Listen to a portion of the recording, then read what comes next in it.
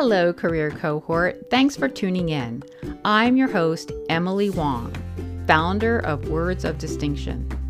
We talk about tools for achieving career success, inspirational stories about overcoming career and life challenges, and how we can recalibrate our perspective to better enjoy the journey forward. Today, my guest is Ann Janser, who is an author, nonfiction book coach, and blogger who explores the science and mystery of writing as a means of communication. She loves helping people with their best writing voices, and I know this because I subscribe to Ann's newsletter, which is always helpful, and she will give information on that at the end of this podcast, so stay tuned. Ann's business books include The Workplace Writer's Process and 33 Ways Not to Screw Up Your Business Emails. This is among a number of other books, but we're really focusing in on these business-related correspondence. So those are the two books that Ann is focused on. So today we're going to talk about servant authorship, tuning your communication to the reader, and how your voice matters more in a world of ChatGPT. So welcome, Ann. Hi, Emily. Thanks for having me. I'm delighted to be here. I'm so glad you're here too. So, Ann, you coined the term servant authorship. Most of us have heard of servant leadership, but servant authorship is new from you. So can you share how you came up with this approach to writing?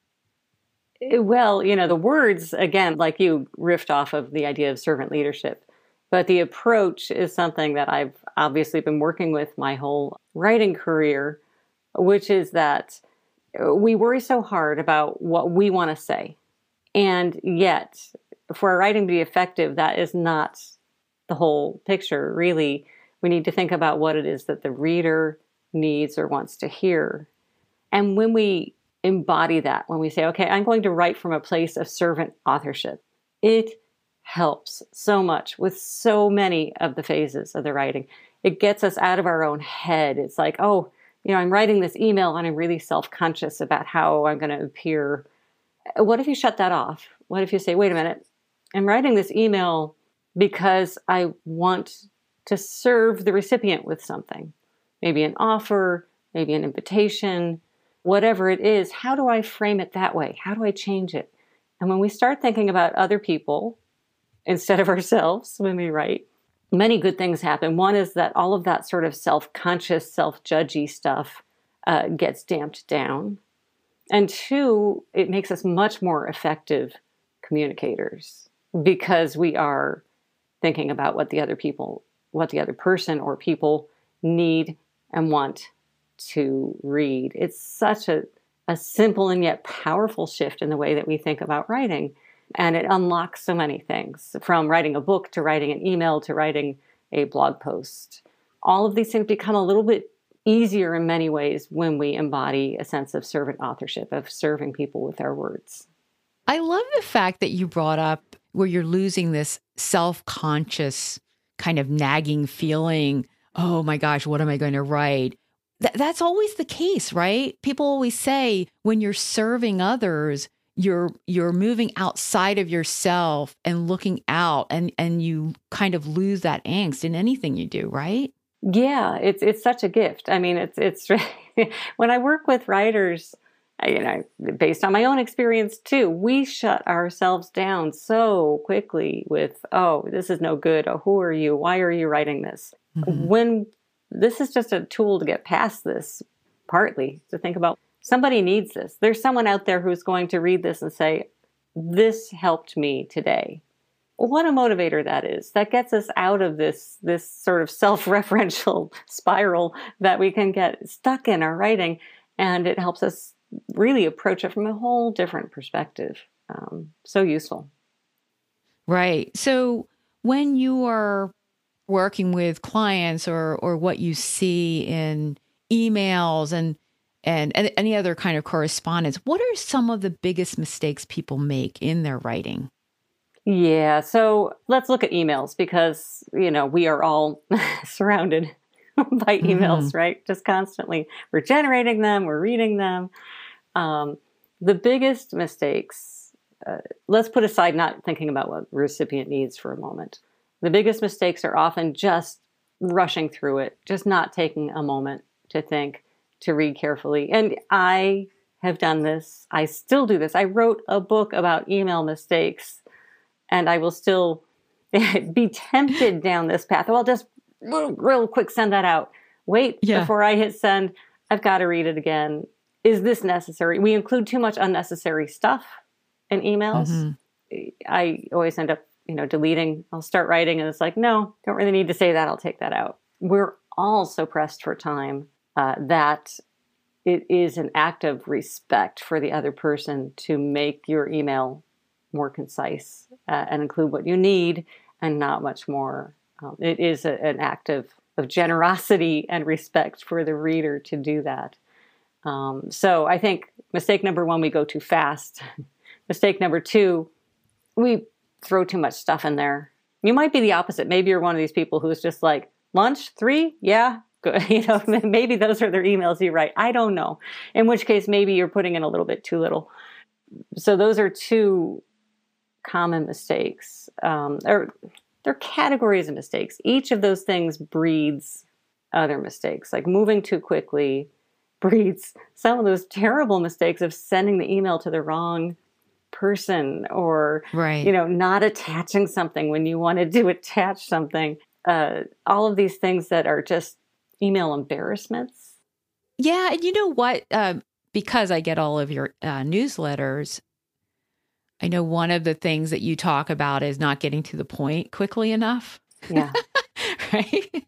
So, and that's common in cover letters. It's common in resumes, getting what is the most relevant thing at the very top. Yeah. One of the things that I love that you said, we write our emails too fast. And that's interesting because when I work with clients, one of the things that I'm really into batching projects, and you know this about me, Anne, right? We're trying to batch things, not batching projects, but batching elements of projects. And one of the things is I say, don't let your emails distract you or get in the way, especially if you're in the flow of writing. And so I say batch your emails. And I say that like at the end of the day because it's quote unquote the easiest thing to do. However, there's a caveat with that. And that goes to what you're talking about. This is fast. You can't go too fast because if you think it's just this brainless exercise that you do at the end of the day, you go through your emails and respond, you can end up wasting time because say you're a senior leader and you're giving one of your reports a task or a direction on a project and you're not clear, that can be a huge time waster because if that person doesn't get it done right, then they have to do it all over again, right? Yeah. I mean, I think certain emails obviously can go quickly. It's like, do you want to do this thing? Yes or no? I mean, you can be quick, but if you're giving someone a work assignment, if you're providing feedback, woohoo, okay, let's put that off in its own category. Providing feedback to someone needs to be done with delicacy and care because we're really, really bad at interpreting tone in written emails. We just are. You may think your email is cheery and witty and funny, right? Mm-hmm. And if the person who's opening it just was told they had to lay off 10 people in their department, they are not going to read it as cheery and witty and funny. They are more likely to interpret it as negative or complaining or, it's so interesting. So we have to think a lot about context. I don't want to say people need to spend more time doing email. Heavens, that's like the worst thing to telephone someone. Mm-hmm. But I think you need to think about which are important. I think a lot of your really work-related emails need a moment of thought. And here's a challenge. I mean, in any email chain, ask yourself, how can I minimize the number of follow-on emails that have to happen? Instead of, you want to have a meeting? It's like, you want to have a meeting? Here's my calendar. Right. Mm-hmm. So we won't have 3 more back and forth to schedule that meeting.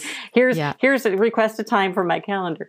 Or, being super clear on your instructions. And if you need more, find a time on my calendar and we'll talk about it. Or, just how do we get rid of these super long email chains? If email chains going on forever, it's probably a sign that it should live somewhere else other than email. Maybe you need to hop on a call, do a quick video, something. Mm-hmm. And, if somebody's getting copied on everything all the time, what's the incentive to actually read it? Oh, I'm getting copied on something I don't need again, which it could be something really, really important, right? Yeah, I think if you copy people randomly on everything that you send, and not randomly, but if you copy people excessively on the things that you send, you are training them not to pay attention to your emails. You are training them not to read your emails. So if you are copying someone, you can call it out, Joe, copying you so that you understand this conversation, no need to respond. You can frame it, and then they'll say, oh, that's great. Emily always considers what I need to know or do from this email. But yeah, we already are overwhelmed by email. You certainly don't want to train people to ignore yours. You want to train them, when I get an email from Emily, I'm going to open it because it's always furthering an important conversation, or it's always something I need to know. It's always worthwhile. And it's going to be brief. And it will be brief. Exactly. Hopefully they think that about me. Yes. Yeah. And then just reemphasizing that don't bury the lead, right? From a journalism's perspective. Yeah. If you want to have a little chit chatty in the email, you can add it at the bottom. Here's something I love doing, and it really sets apart. When I have a substantive email to send someone, I put subheads in the email. Like, about this afternoon's meeting, 3 points, have you tried the new coffee place? You could stick that down at the bottom and the person knows how to deal with that. So if you have more than one idea going in an email, you could make it multiple emails, or you can just put little bold by a subhead. I mean, I just write a few words, title of what follows, and I make it bold. So someone can scan my email. It's like, okay, I see the 3 things she's talking about in this email. I've taken care of them. I can delete it happily, or there's something I want to keep in here. I'm going to keep this, but I can get right to it. I know right where it is because she put a subhead in there. It takes just a moment of your time, and yet it's so nice for other people. There are 3 things I want from you. I'm going to bold each of them. It's really obvious to you if you have encountered all the important meat of this email or not. Right, right. Yeah. Subheads for the win. Yeah. Subheads being relevant to what the reader needs. And this all ties into cover letters. So it has to be skimmable. It has to be relevant to the reader. It has to be easy on the eyes. That's something that you talk about a lot. Now that we're looking at things on our phone, whether it's a LinkedIn about section or it's a cover letter, we need to limit the number of sentences in our paragraphs. Please limit the number of sentences in your paragraphs. Yeah. And then within that paragraph, limit the number of words in your sentence. You sent out a wonderful newsletter today, and we could do a whole podcast on that. But one of the things that you talk about, and I'm paraphrasing, but our brains are so focused on navigating complex sentences when they come to us that we don't have that capacity in our brains to actually fully appreciate the ideas that someone's sharing with us. Exactly. I love we that. show up with a certain amount of working memory for everything, right? This is just a finite, limited thing. So if you're giving people long sentences that have multiple clauses and they got to follow through to the end, some of that working memory is busy with tracking the sentence structure. It's like, oh, got to remember the subject with this. I'm waiting for the verb, right? Right. I got to remember. Down. Yeah, there's an interjection, but she's going to come back to this, I think. So now you've just taken up some of my mind with that. Mm-hmm. And if you're trying to explain something complicated, you probably want all of my mind on the subject, on the thing you're trying to say, and not the how of your saying it. So, and this is especially true with emails because, I might sit down to read a book. I'm going to sit in my chair, have my cup of tea, maybe even a print book. I will happily plow through those sentences and take my time and all that. I'm reading something on my phone, an email, and I'm just about to go out and do something else. There is no way. I mean, half of my working memory is already, what coffee am I going to order? Or, it's doing other things. How much time do I have before I got to be in that place doing that thing? So, don't put in long sentences. Don't even confront people with a big wall of words that they're going to have to go through because they might look at it and go, whew, that's long. I'll read it later. Right. I have done this myself. So, I mean, I'm just speaking. I've been guilty. Yep, me too. So I'm going to quote you here. Okay. Because I think it's an important quote. The more complex your ideas, the simpler the sentence structure should be. I'm going to repeat that. The more complex your ideas, the simpler the sentence structure should be. You've done studies on this. Yes. Well, I haven't done the studies. I have read the studies. Other people have done them. But it is absolutely true. There's a study by Daniel Oppenheimer, and the title, which I'm going to mangle because I don't have it in front of me, was something like erudite sentences used irrespective of something, and it's a problem with overly complex language.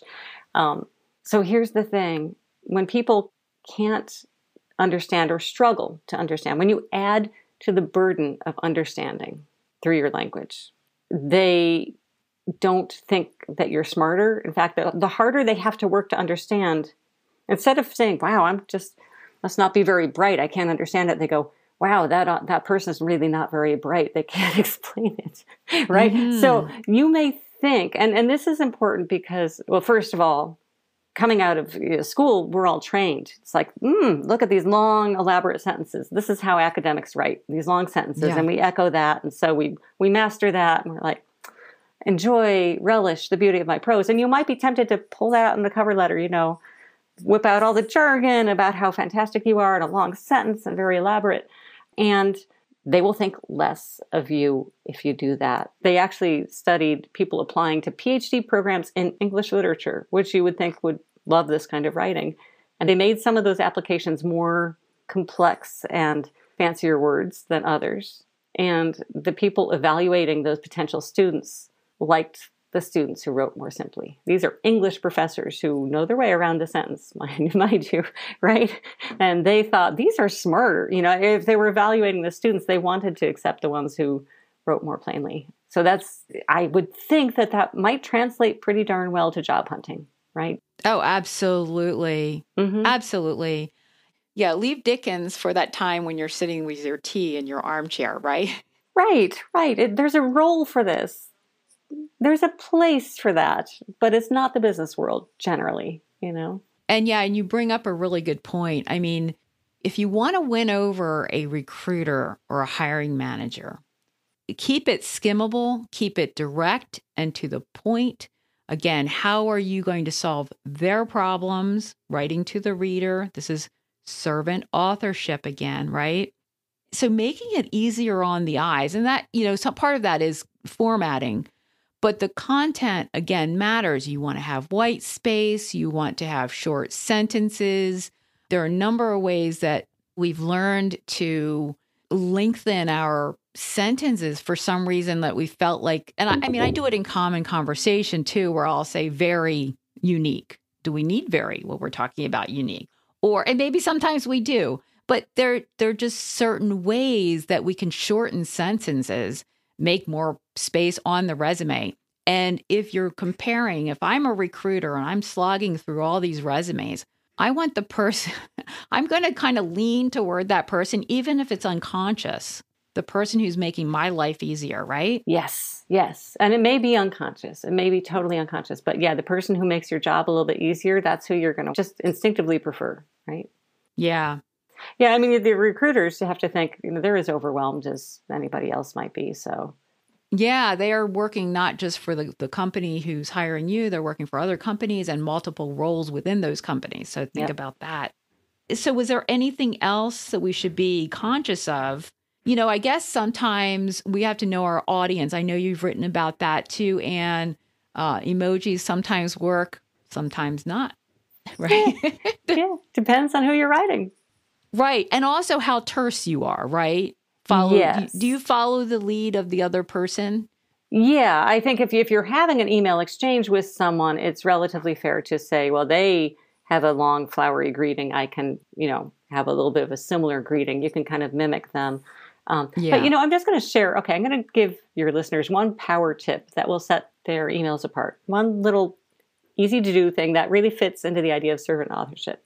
So you've written an email, whether it's for something job related, for a colleague, whatever. You've written an email. Take your first draft and read the first sentence or two. You know what's coming, Emily, because I've given this tip before. Read the first sentence, and I'm going to guarantee 9 times out of 10, it probably begins with I. Hi, I'm a thus and such. I'm interested in this, da da da da, I. So it's all about me, the writer. Challenge yourself to rewrite it to include or to be centered on the reader. You're advertising for this role. I don't know how to do it. What if I open up as the recipient and the email's about me instead of about you? Wow.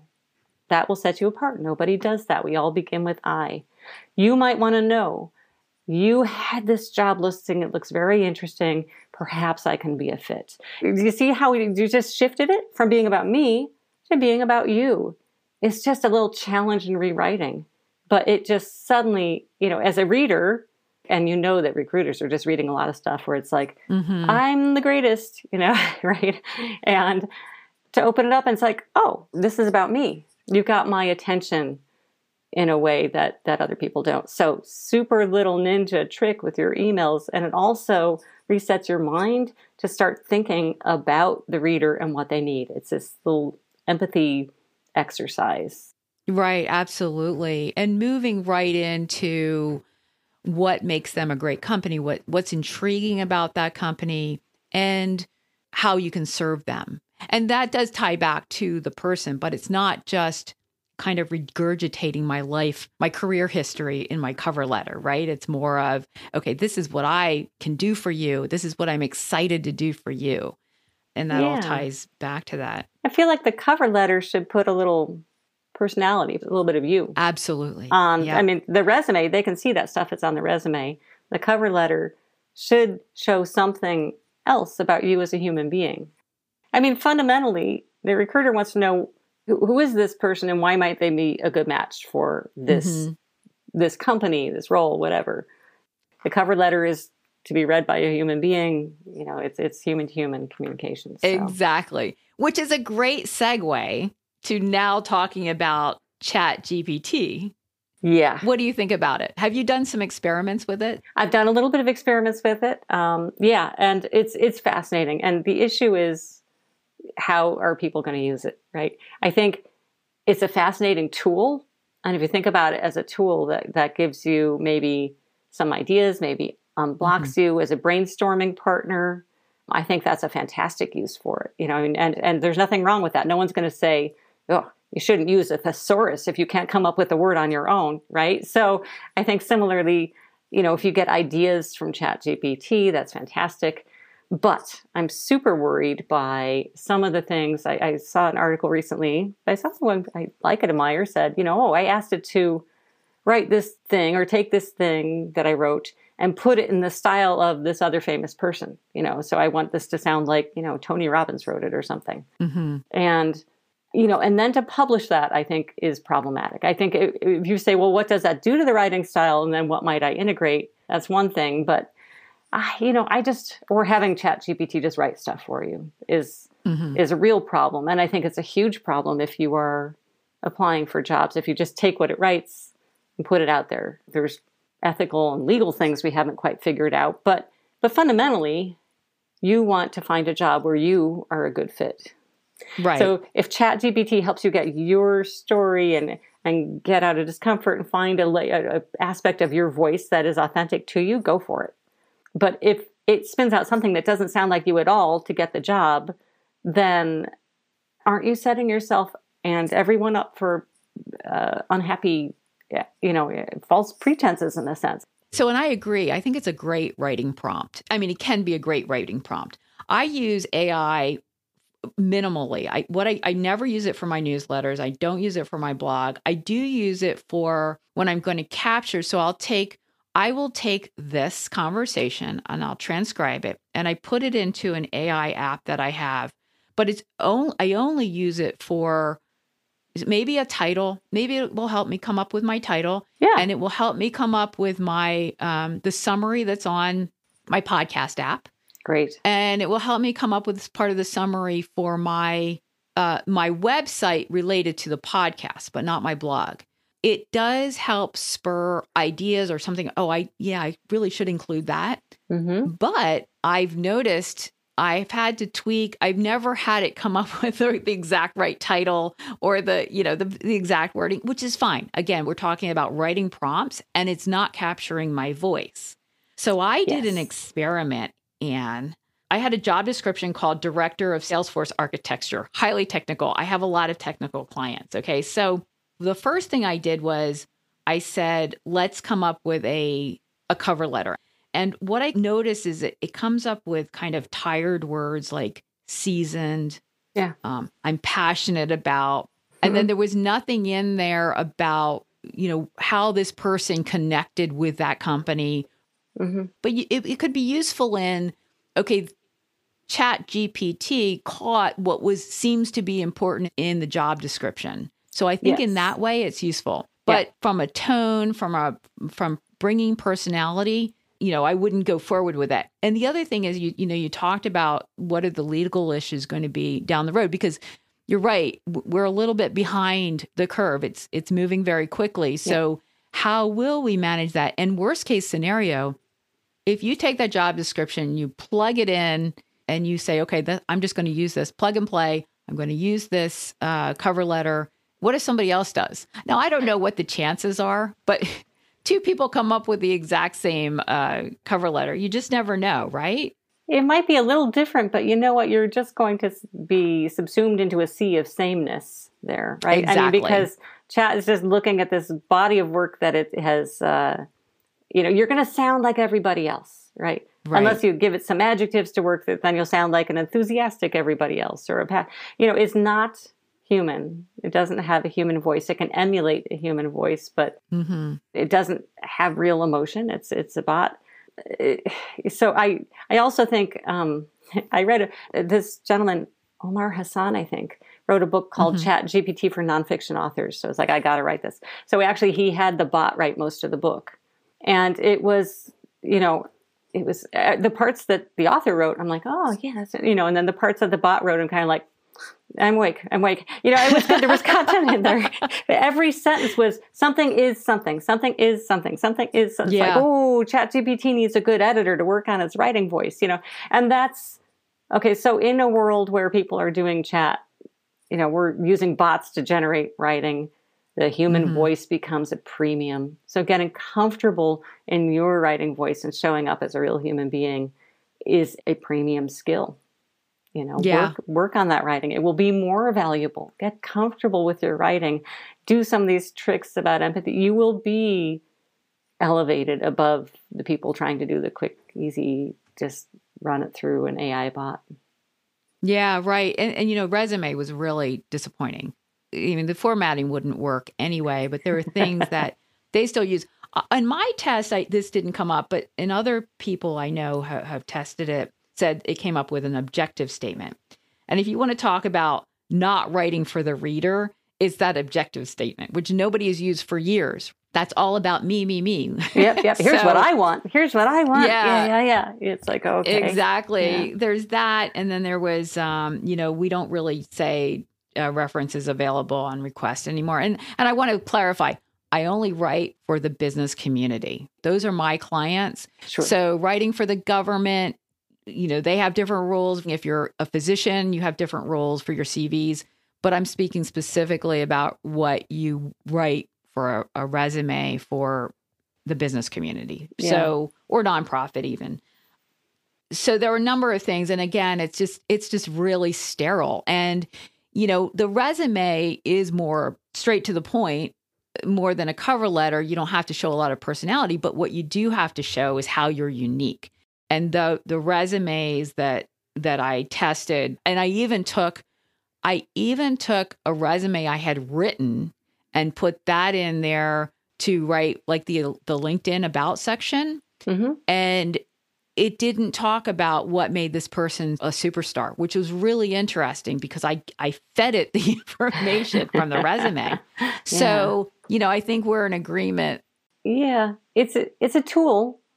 Yeah, it's a tool. Yep, and that's all it is. And Grammarly, another tool, Grammarly is another one that I really like because that catches a lot of mistakes. I use Pro Writing Aid, does the same thing.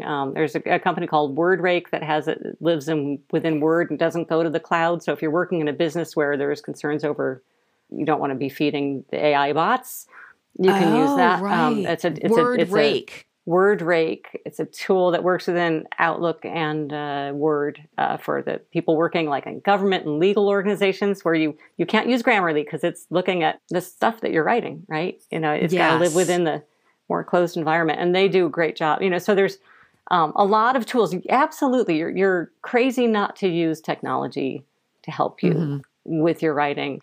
Absolutely, use technology and experiment and see. One of the, I saw a suggestion of, use the bot to generate writing prompts for, what are some writing prompts on this topic? And it might, it's like, yeah, I could write a blog post on that. I mean, there's so many ways to use it, which are fascinating.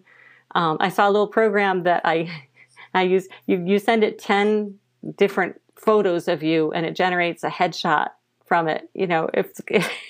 Wow. My latest LinkedIn headshot, if you go look for it, it's AI generated from other professional headshots and some personal photos. I just gave them the whole thing. It's like, hey, I kind of like that one.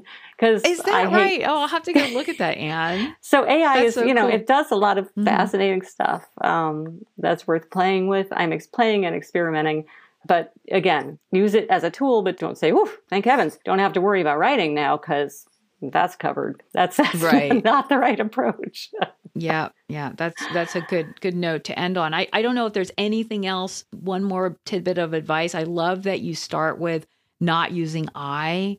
And was there anything else you wanted the listeners to go away with? I think, ultimately the most important writing skill, given that you have things that are going to help you with your grammar, all of that, the most important writing skill to develop is empathy. It's thinking about your reader and what they need. And that's the thing, the bots cannot do for you. But we get something down, you can get tools to help clean it up. You can do all kinds of things. But empathy is human, and that's our edge right now. So, Anne, I want to say that I don't subscribe to a lot of newsletters. I think my inbox can really become a mess because of that. So I'm really, really very careful about who I subscribe to. And anybody who's listening right now, if you want to really learn how to write and improve your writing skills, follow Anne. And Anne, you're going to give information on how people can reach you or sign up for your newsletter, right? Yeah. So you should go to my website, which is my name, ANNE Janzer, JANZER.com. And on the homepage there's a place to sign up for the newsletter.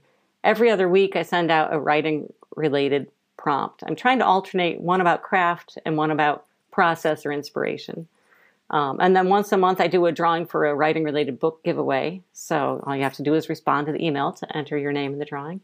And this year, I'm trying something fun, which is at the first every month now. I'm sending a writing prompt for the month. Not a prompt, a writing challenge for the month. So January's was to look at your beginnings, look at the first sentences of things that you write. February's, I'm not going to give it away, but it's fun. And so I'm just going to send those out just if you want something to experiment with in your writing. So I would love it if you want to sign up. I have a wonderful community of people, including Emily, there that I hear from. And I try not to overwhelm your inbox. Occasionally, if I have a sale or if I'm working on a book and I'm looking for ideas, I'll send something around about that too. But easy to sign up, and I'd love to meet you. You can also, if you have any questions, just send me your responses to this. Just Anne@AnneJanzer.com is my email, and I'd love to hear from people. Yeah. I highly recommend connecting with Anne. Thank you. Anne, thank you so much for your time today. It was really helpful, and I'll continue to learn from you. Oh, thanks, Emily, and vice versa. I love reading what you send, and I'm so glad to have met you in all of this wonderful writing journey. Likewise.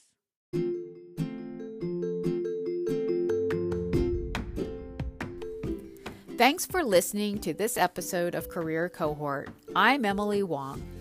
You can find all of my podcasts and blog posts at wordsofdistinction.net. And if you'd like to chat about how I can help you define the next step in your career, head over to the same website and book a time on my calendar for a free consultation to discuss how I can help you achieve your goals. Please be sure to share, subscribe, rate, and review so we can continue to bring you great content.